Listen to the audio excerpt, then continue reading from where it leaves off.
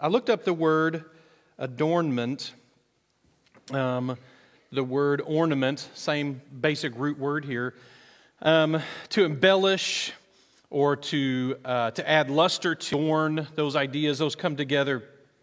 And so the idea of wearing a stole, or it's called a tippet, is the kind of Christian name for wearing this type of preaching scarf thing. Here's why I want to do this. One, we decorate the trees and we decorate the eaves of our houses. Why not decorate the pastor, right? I mean, it just follows to do that. My uncle wore one. He was a Methodist minister for his whole, essentially his whole adult life. And so he always wore one because that's part of the tradition in the Methodist Church, the United Methodist Church as well.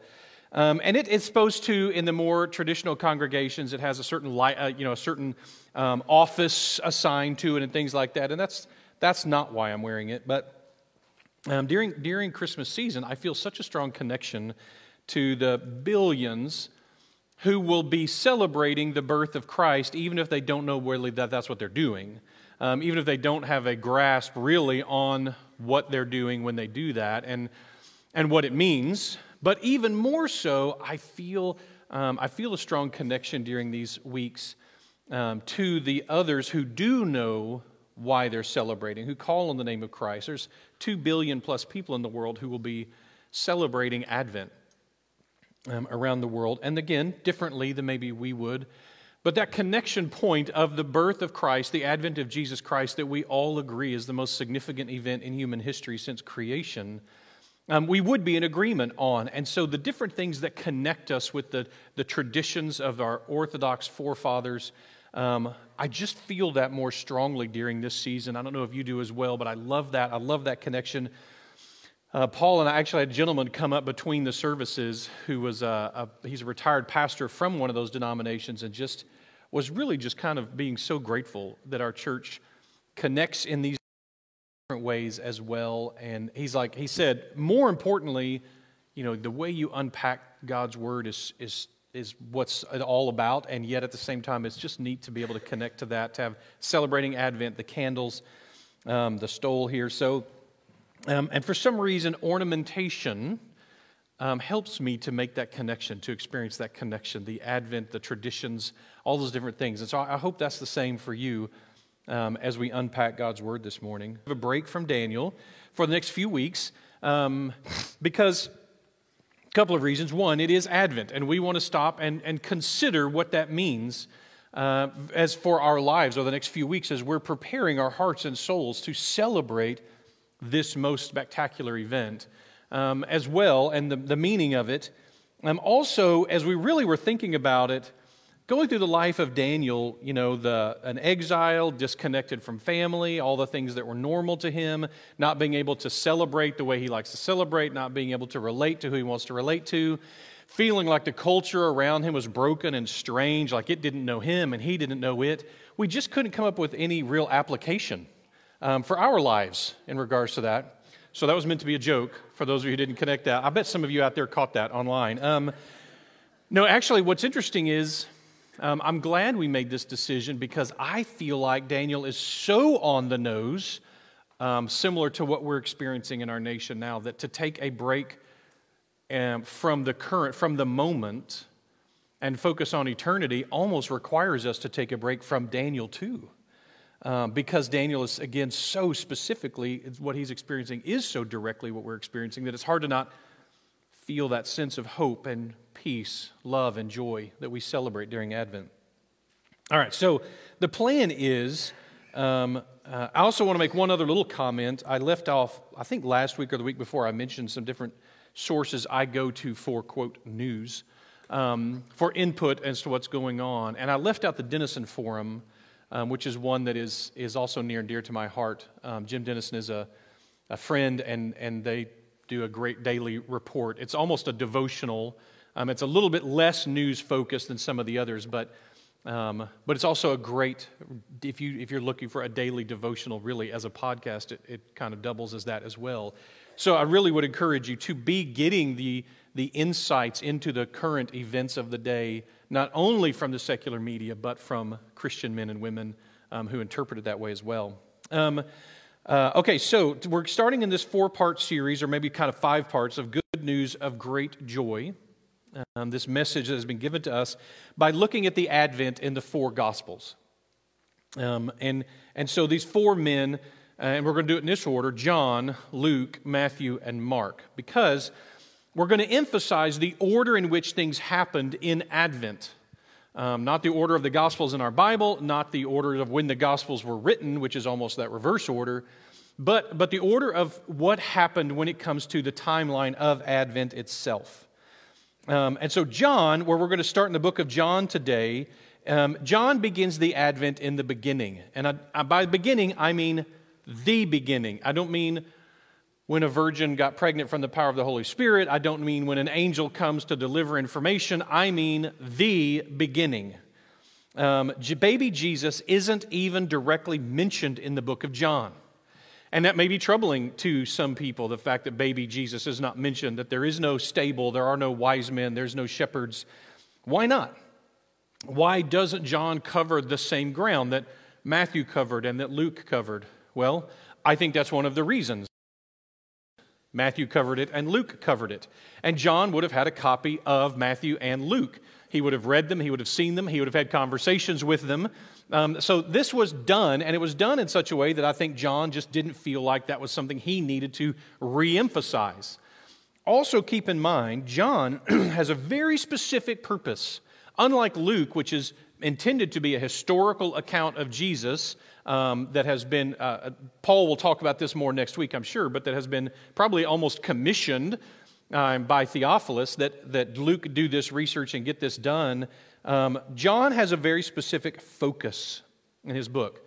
Some of you may remember that because we spent 2.5 years going through the book of John with this focus in mind, right?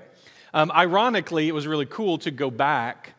This passage from John chapter 1 that I'm going to be teaching today is a passage that Paul taught almost 3 years ago now, a little over 3 years ago now. And so I haven't got to teach through this section to you from the book of John, so that's exciting. Which that means later, if you want to hear this passage taught well, you'll need to go into the archives at the website and hear Paul teach it. All right, so John 20:31 gives us John's purpose in his book. But these are written so that you may believe that Jesus is the Christ, the Son of God, and that by believing you may have life in His name. John's focus is not what happens at the Advent, but who. Who is the Advent about? Who is, if I may, adventing? Advent just means to come, to show up, to appear. So someone is coming. And John is focusing on who is coming. Who is coming? Someone not of this world is coming to live in this world. John 17:16, Jesus is referring to His disciples and says, they are not of the world, just as I am not of the world. In other words, Jesus is saying, now His disciples are different just as He was different. He's not from the world. He's in the world, but He's not of the world. He's not from the world. It is important that we as Christians, because it's easy for us to be focused on how much the world maybe hates us sometimes. Certainly how much the world hates God sometimes. But it's important for us to remember that though the world hates Him, He loves the world. If we were to study John again in a couple of chapters, we would get to the passage where John references the conversation between Jesus and Nicodemus, where he says those all-important words, that He so loves the world, that this world that hates Him and reviles Him and mocks Him and spits on Him and will do so with His followers as well, He is overcome with His love for that very world to such a degree that the Advent happened. That's why the Advent happened. That's what motivated the Advent, was His love for the world. There are a lot of babies that come into the world. Lots of them, all the time. And each of them in their own way brings hope. Every new life, every new child conceived is precious. Every child from the moment of conception is sacred, the bearer of God's image and His life that He gives as a gift. It's super important to us. We talk about it a lot and we engage with it. But though lots of babies come, and though they represent hope for the race of mankind, that mankind will continue as a race, the hope for the special destiny of that child, that this child will have some special thing they're going to accomplish, that the life they're going to lead is going to be extraordinary in all the ways that many of our lives are. But this baby that we're going to be talking about, the Advent, this God who was coming, this man who was coming, this human child that was coming, what makes this Advent go from merely special to something cosmically epic is who He is. Who is coming? This Advent changes everything. This Advent represents the new and the best information that we as humans have received since we were created in the first place. John introduces this concept with a special word. And the word that he uses is word. To wrap all of this up, this Greek word logos, the word, that to wrap this whole idea that this is God, and this is God's presence, and this is God's person, and this is all that there is about God is showing up. His word matters. God is speaking. God is acting. He's doing so according to His character, according to His nature, according to His plan. His word is Himself. There are great consequences where God's word is.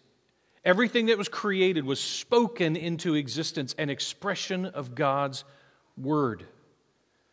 Look at all the amazing things. We're going to spend this sermon looking at all the amazing things presented just in John chapter 1 about this Advent, about the who was coming. What makes this baby special? Here we go. Well, one, in an effort to not bury the lead, we'll start with this. This child is God. The strange condition of the Creator being born into creation, like one of the created. This is definitely an Advent. But it's more than an Advent. It's the Advent. It's the one that everything pivots around. Isn't it fascinating that all around the world people will be celebrating the Advent? Many of them won't even know it. Many of them have no idea what they're celebrating. They just know they're celebrating family and alcohol. Like if they watch the media, that's the two things that are talked about all the time in regards to this season. They don't have any idea that they're celebrating.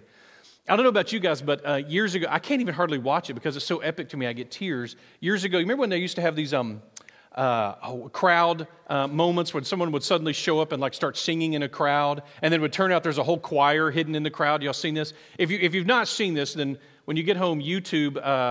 How funny that's a verb. YouTube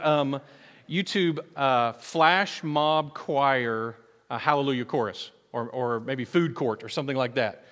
And every time I watch it, this group of people gets up and they start singing, and there's their famous choir, and they're scattered throughout a food court, and they all get up and start singing, and they're singing the Hallelujah chorus. And the reason I can't even watch it is because the gospel is being presented to a room full of people by a bunch of singers, probably most of whom have no idea that that's the gospel. And yet it's still being presented to them in this beautiful form. It boggles my mind. We still celebrate this Advent, even billions probably of people who don't know that's what they're celebrating. As sad as that is, it's also glorifying. This is the Advent. Verse 1. In the beginning was the Word, and the Word was with God, and the Word was God. Now God is going to be experiencing life as a human being, and as we see over the next few weeks, experiencing life as a newborn, which is just wild to consider God in newborn form. Philippians 2, 5-8 unpacks this. Philippians 2 is a key passage for our church. We encourage people to memorize the first 16 verses of Philippians 2 because it helps us to interact with one another well. Have this mind amongst yourselves, which is yours in Christ Jesus, who, though He was in the form of God, did not count equality with God a thing to be grasped, but emptied Himself, taking on the form of a servant, being born in the likeness of man. And being found in human form, He humbled Himself by becoming obedient to the point of death, even the death of a cross. This is the amazing picture of Jesus, the God Himself, God on earth, coming to experience life as a human, and not just any human, but a poor servant who went to the point of death, and not just any death, but the death of a cross. Why would God come to earth to experience life as a human? That is a question we all should be asking at some point in Advent. Why did He do this? What thinking? Who does this kind of thing? The answer is caught up in today's concept when we go through the Advent candles, today's concept, the question of hope. Where do we find hope? Where do we get hope? Hope is the belief in a better future. Hope is the belief that things can be good. Hope is the belief in a good tomorrow, at least in a good someday. Conviction that things can get better. It's why we don't put hope in powerless people. You don't put hope in them because they don't have any power to change the future. They don't have any influence over tomorrow. We're going to discover as we go through this why it is so poor to put any sense of hope in anyone other than God. It's just empty. It's just wishful thinking. In Him was life, it says. Why did He come? Verse 4, in Him was life, and life was the light of men. The light shines in the darkness, and the darkness has not overcome it. See, Jesus came, the Advent happened to bring some things to the race of man. To bring life to death. Light to darkness.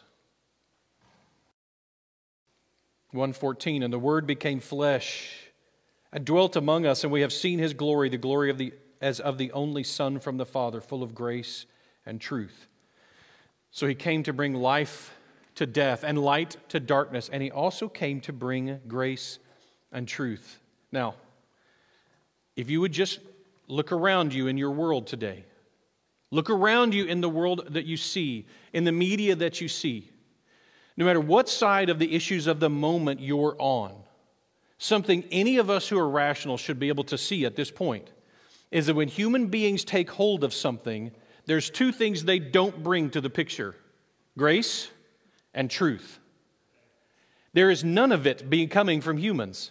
If you don't believe me, keep watching. Just keep watching the media and ask yourself at the end of every show you watch, of every episode you watch, of every video you watch, of everything, and go, wow, look at all the grace and truth brought to this situation by humans. And see if that doesn't come across as absurd every time you say it. Wow, look at that, all that grace and truth. It's not there. This is part of we should all be able to agree on the fact that this is a huge problem and that someone better bring some grace and truth to the picture, or we don't have any. And 2,000 years ago, that was not better. They weren't in a better situation than us 2,000 years ago. If anything, it was much worse. There was no grace and truth. That's because that's the human condition. When we reach in and take hold of our own problems with our own power and our own might and with our own understanding, we make it worse.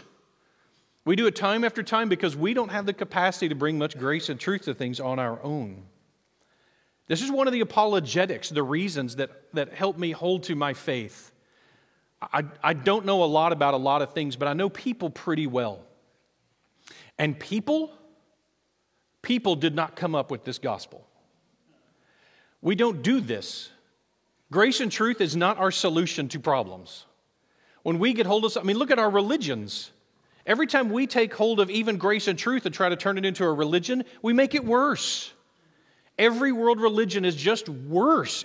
We're not fixing the problem when we take hold of it and go, you know what we need with this is a whole bunch of rules and rituals to surround this grace and truth. Then we will know how to live in grace and truth, because rules and rituals are all about grace and truth. No, they're not. And so the problem is we keep making it worse, and we can't solve this. And God said, this needs to be solved. So He came. He came to bring life to death, something we still can't do.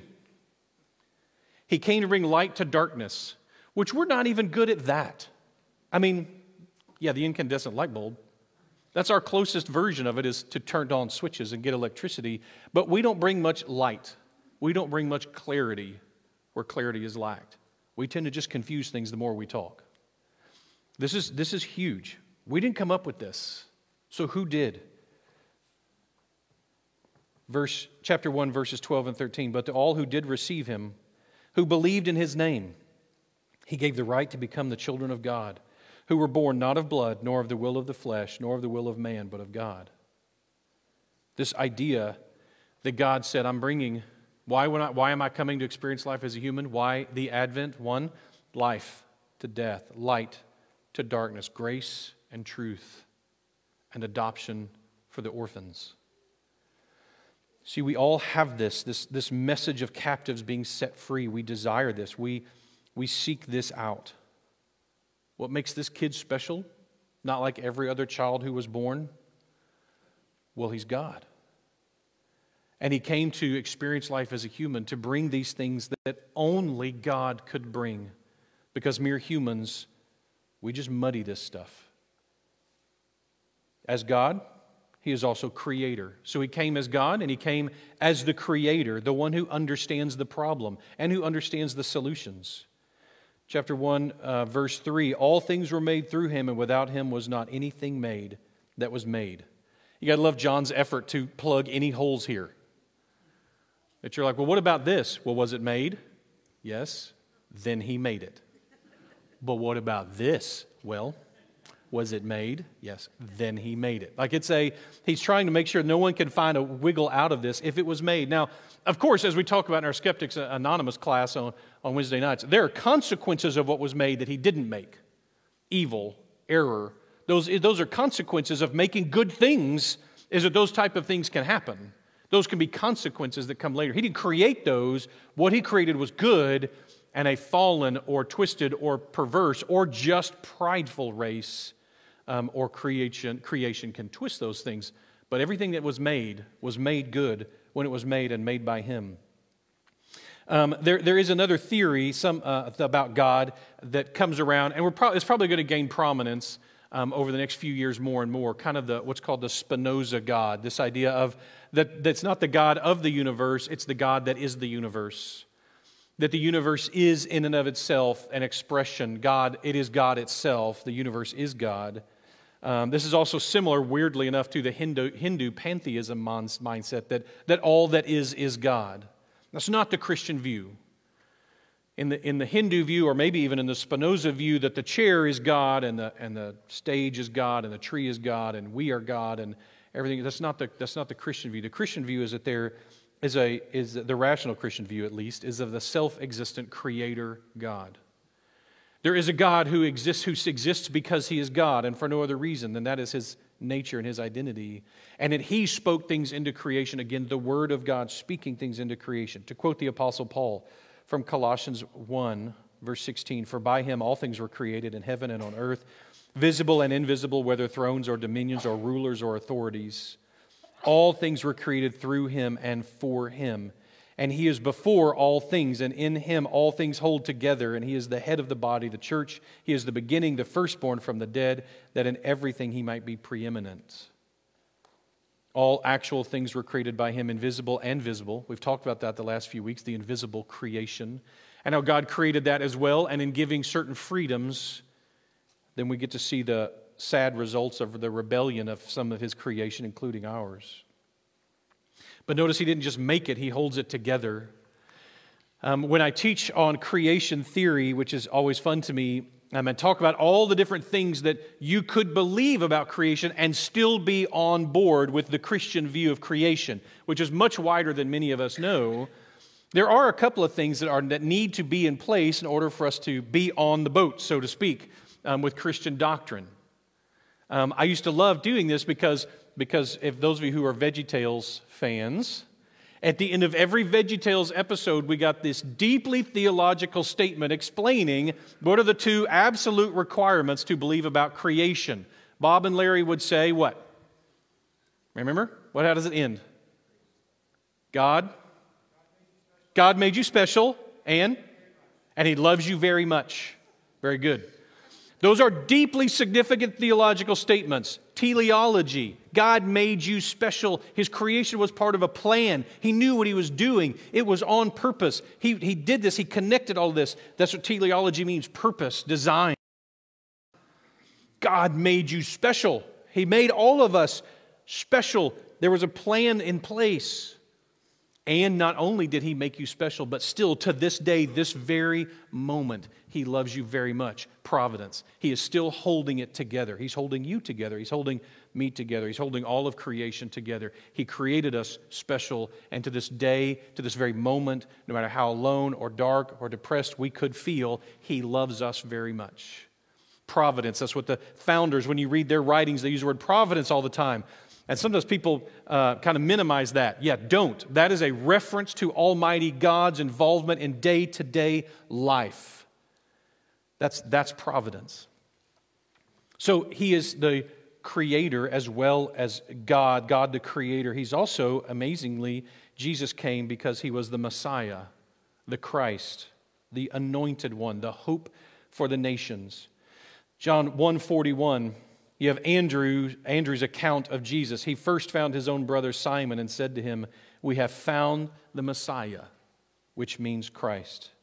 The woman in the well uses this term as well. The only two in John who use the term Messiah about Jesus.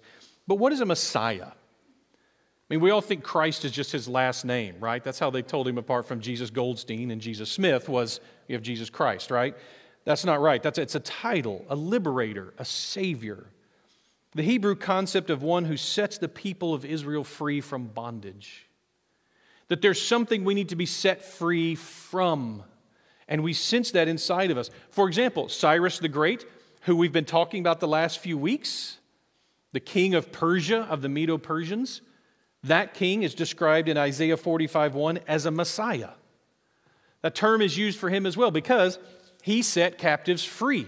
His decree is what let the people of Israel go home. And so he is given the title of a Messiah. So the Christ, the Messiah, Christ is the Latin term, it means the same thing, but it literally means an anointed one. And isn't this fascinating? We love Messiah stories. Just think about, when you think about the great epic stories that we read and love, think how often there's a chosen one, a prophesied one. That there's a prophecy about one special person who's different than everybody else, who's going to change the nature of everything. How much we love those. The Star Wars saga, which does that multiple times, sometimes better or worse. Then we have, think about the Harry Potter series, which is all about that exact same picture. The Matrix. All of these great stories. If we go back, the Lord of the Rings has this hidden king who's all hidden, and then he's got to go through the land of the dead for 3 days and come out, and now he's got the power to heal people with his hands and conquer his enemies. Not subtle, Tolkien. We got it, right? So this whole idea of this epic account, it's hardwired into our soul. God has hardwired this, I believe, into us that we love Messiah stories because it was always part of His plan for that to be hardwired into us so that we would recognize it isn't that these are all stories that we've created, it's that these are all stories that connect us to the story, that we are a people who need a Savior. It's a great picture, a beautiful idea that He is the Christ, the Son of the living God, but an anointed one. When was He anointed? This is my opinion. My opinion, of course, He was anointed a couple of times by women with oil in His life. But I think we get a cosmic anointing, a divine anointing that we actually also see in John 1:32 and 33. And John bore witness, this is John the Baptist speaking, "I saw the Spirit descending from heaven like a dove, and it remained on Him. I myself did not know Him, but He who sent me to baptize with water said to me, 'He on whom you see the Spirit descend and remain, this is He who baptizes with the Holy Spirit.'" I think this is meant to be a picture of Jesus' anointing. How does God anoint? God anoints with the Holy Spirit. How does God baptize? He baptizes with the Holy Spirit. And I think this is Jesus being set apart in this special way, in this moment, that the Spirit doesn't just descend on Him, but it remains there, like oil on His head. So I think we're looking at this anointed Jesus, the Messiah. So He came to set captives free. He came to bring life to death and light to darkness. He came to bring grace and truth. He came to adopt those of us who are orphans. We know at some level in our hearts we're looking for this. We need someone to want us. We need someone to choose us. We're desperate for someone to pick us. At some level, whether we come from really great functional families or just radically dysfunctional families, there's some piece of us in our soul that is looking to be chosen. And the cosmic idea that God sent His Son to come choose us to be His little brothers and little sisters is an amazing picture. Also, you have in this chapter the Lamb of God, 129. The next day he saw Jesus coming toward him and said, "Behold the Lamb of God who takes away the sin of the world." Paul will probably talk more about this next week because he's going to be teaching out of Luke next week, and the shepherds are pretty important in the book of Luke, the shepherd account. The idea that God that came to earth to experience life as a human who takes away the sin of the world. He's the fulfillment of temple sacrifices. He's a lamb for this special purpose. I'm not going to dive off on this. Every Sunday morning, though, at about 8:40, we take communion together for anyone who wants to be here at that time, to prepare our hearts, those of us who are leading and whatever, and for anybody else who would want to come for communion. But I remember experiencing for the first time in my 20s a Passover meal, and being really honestly angry that I had gone all of my life up till that point being given this little cracker and given this little thing of juice and going, no one ever explained it to me through the lens of what it really was. That Jesus is saying, you see this piece of bread, this messianic bread, this hidden bread for the Passover meal? Every year for all of your life, Peter, John, your whole life, you've been every year coming and breaking this off and having it broken for you and handed out for you. And your fathers and mothers did, and their fathers and mothers did, back for maybe a couple of thousand years. And every single time that was done, boys, every single time someone broke that bread, it was my body. It's always been my body. The Messianic bread was me all along. I am the fulfillment of this thing that Jewish families have been doing since Moses. And you see that cup, the cup that you're going to drink out of, the cup of redemption, that's my blood, and it always has been. It's always been my blood that redeems. The only thing that can truly redeem is my blood. And so you've been experiencing that all along. I can't even imagine what they felt. But it was what I felt the first time experiencing that, going, this is what we've been doing all along? What? Now it begins to make sense in different ways. It was so shocking. I can't imagine what it would have been for them. Not only that, not only the lamb, but the rabbi. Jesus turned and saw them following and said to them in chapter 1, verse 38, "What are you seeking?" And they said to him, "Rabbi," which means teacher, "where are you staying?" A rabbi, a guide, a shepherd, a teacher of word and deed. You do what I do and you follow what I say. The rabbinical system, which was developed around the time of Jesus, was this system wherein you would have a teacher and they would have a certain group of students who would follow them around and watch what they did and just listen to them speak, almost like little passive sponges, and they would ask questions at the proper times, and he would engage with them as his students and teach them and help them learn. It's a powerful thing to experience. If you've ever been in the rabbinical role, that just means a disciple maker. If you've ever been a coach or a teacher or taught children in children's ministry, which again requires all of us at this church, if you're involved in these different things, the glory and the joy that comes when you hear someone putting the words that you've taught them, the deeds that you've taught them, back out into the world. When I hear someone ask one of the counselors at Aletheia, "How do I handle this situation?" and I hear the words that come out of their mouth are what I taught them years before. And you think, I hope that's right. Because, anyway. Or a few years ago, I've used this example when Paul was in student ministry role, and Mark and Ellie came to when I took them home, all excited because of this incredible insight that they had gotten from Paul about the Apostle Peter getting out of the boat, and though he sank, at least he got out of the boat, and the passion in them about, I need to make sure I'm getting out of the boat. I'm not playing it safe in my Christian faith. And me thinking, I know where Paul heard that the first time years and years ago, sitting probably around a campfire or in an upper room at Pine Cove as I taught that concept to young guns. Get out of the boat. And now to have my children teaching me about getting out of the boat and reminding me the importance of that. There's very few things better than this, and that's the system that Jesus was living out with these guys. You could ask somebody, what do you believe about this issue? And the answer they would give, you would go, oh, I'll bet so-and-so student, because that's the same answer they give. What a cool picture. This is the picture of Jesus as the rabbi, the teacher, the example. He's also the fulfillment of prophecy. Now, John the Baptist himself, who serves as the main witness in chapter 1, was also the fulfillment of prophecy. The Pharisees and the teachers asked him who he was. Are you the prophet? Are you Elijah? These are the two people they were looking for to come before the Messiah.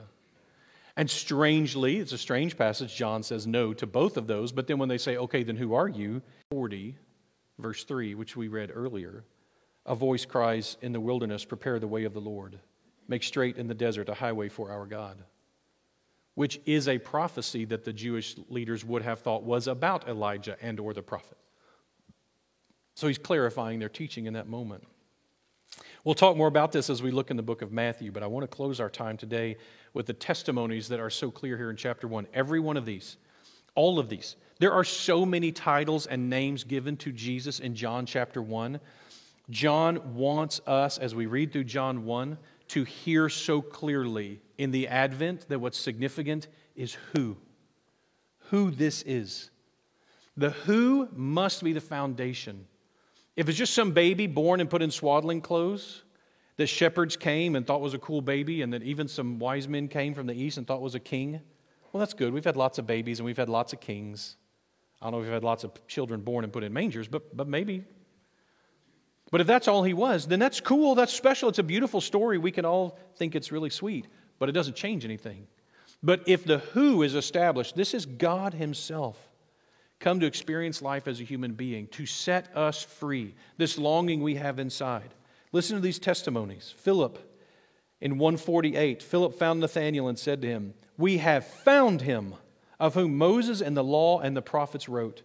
It's Jesus of Nazareth, the son of Joseph.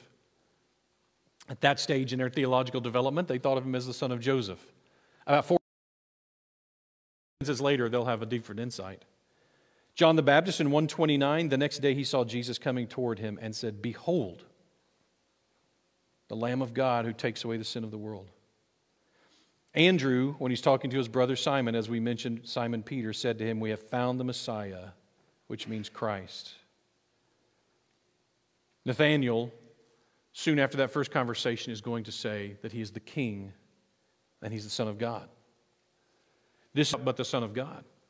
This is a powerful picture. John chapter 1 is a powerful picture that as we celebrate the Advent, we recognize it's not just clever to say he's the reason for the season. There is no season without him. There's none of this without him. And there's not just none of Christmas without him. There's none of nothing without him. This is the power that holds everything together. By him and for him and through him, all things were created. And he holds that together. We doubt and we struggle. But do we really think that the gospel of Jesus Christ, of grace and truth, was something that some human being thought up? I haven't met him. I haven't met that human yet. We solve things with our own hands, and usually we just break it. Hey, so you'll know, just like these guys, I have found him, and so have many of you. This needs to be our message during Advent. Hey, look who I found.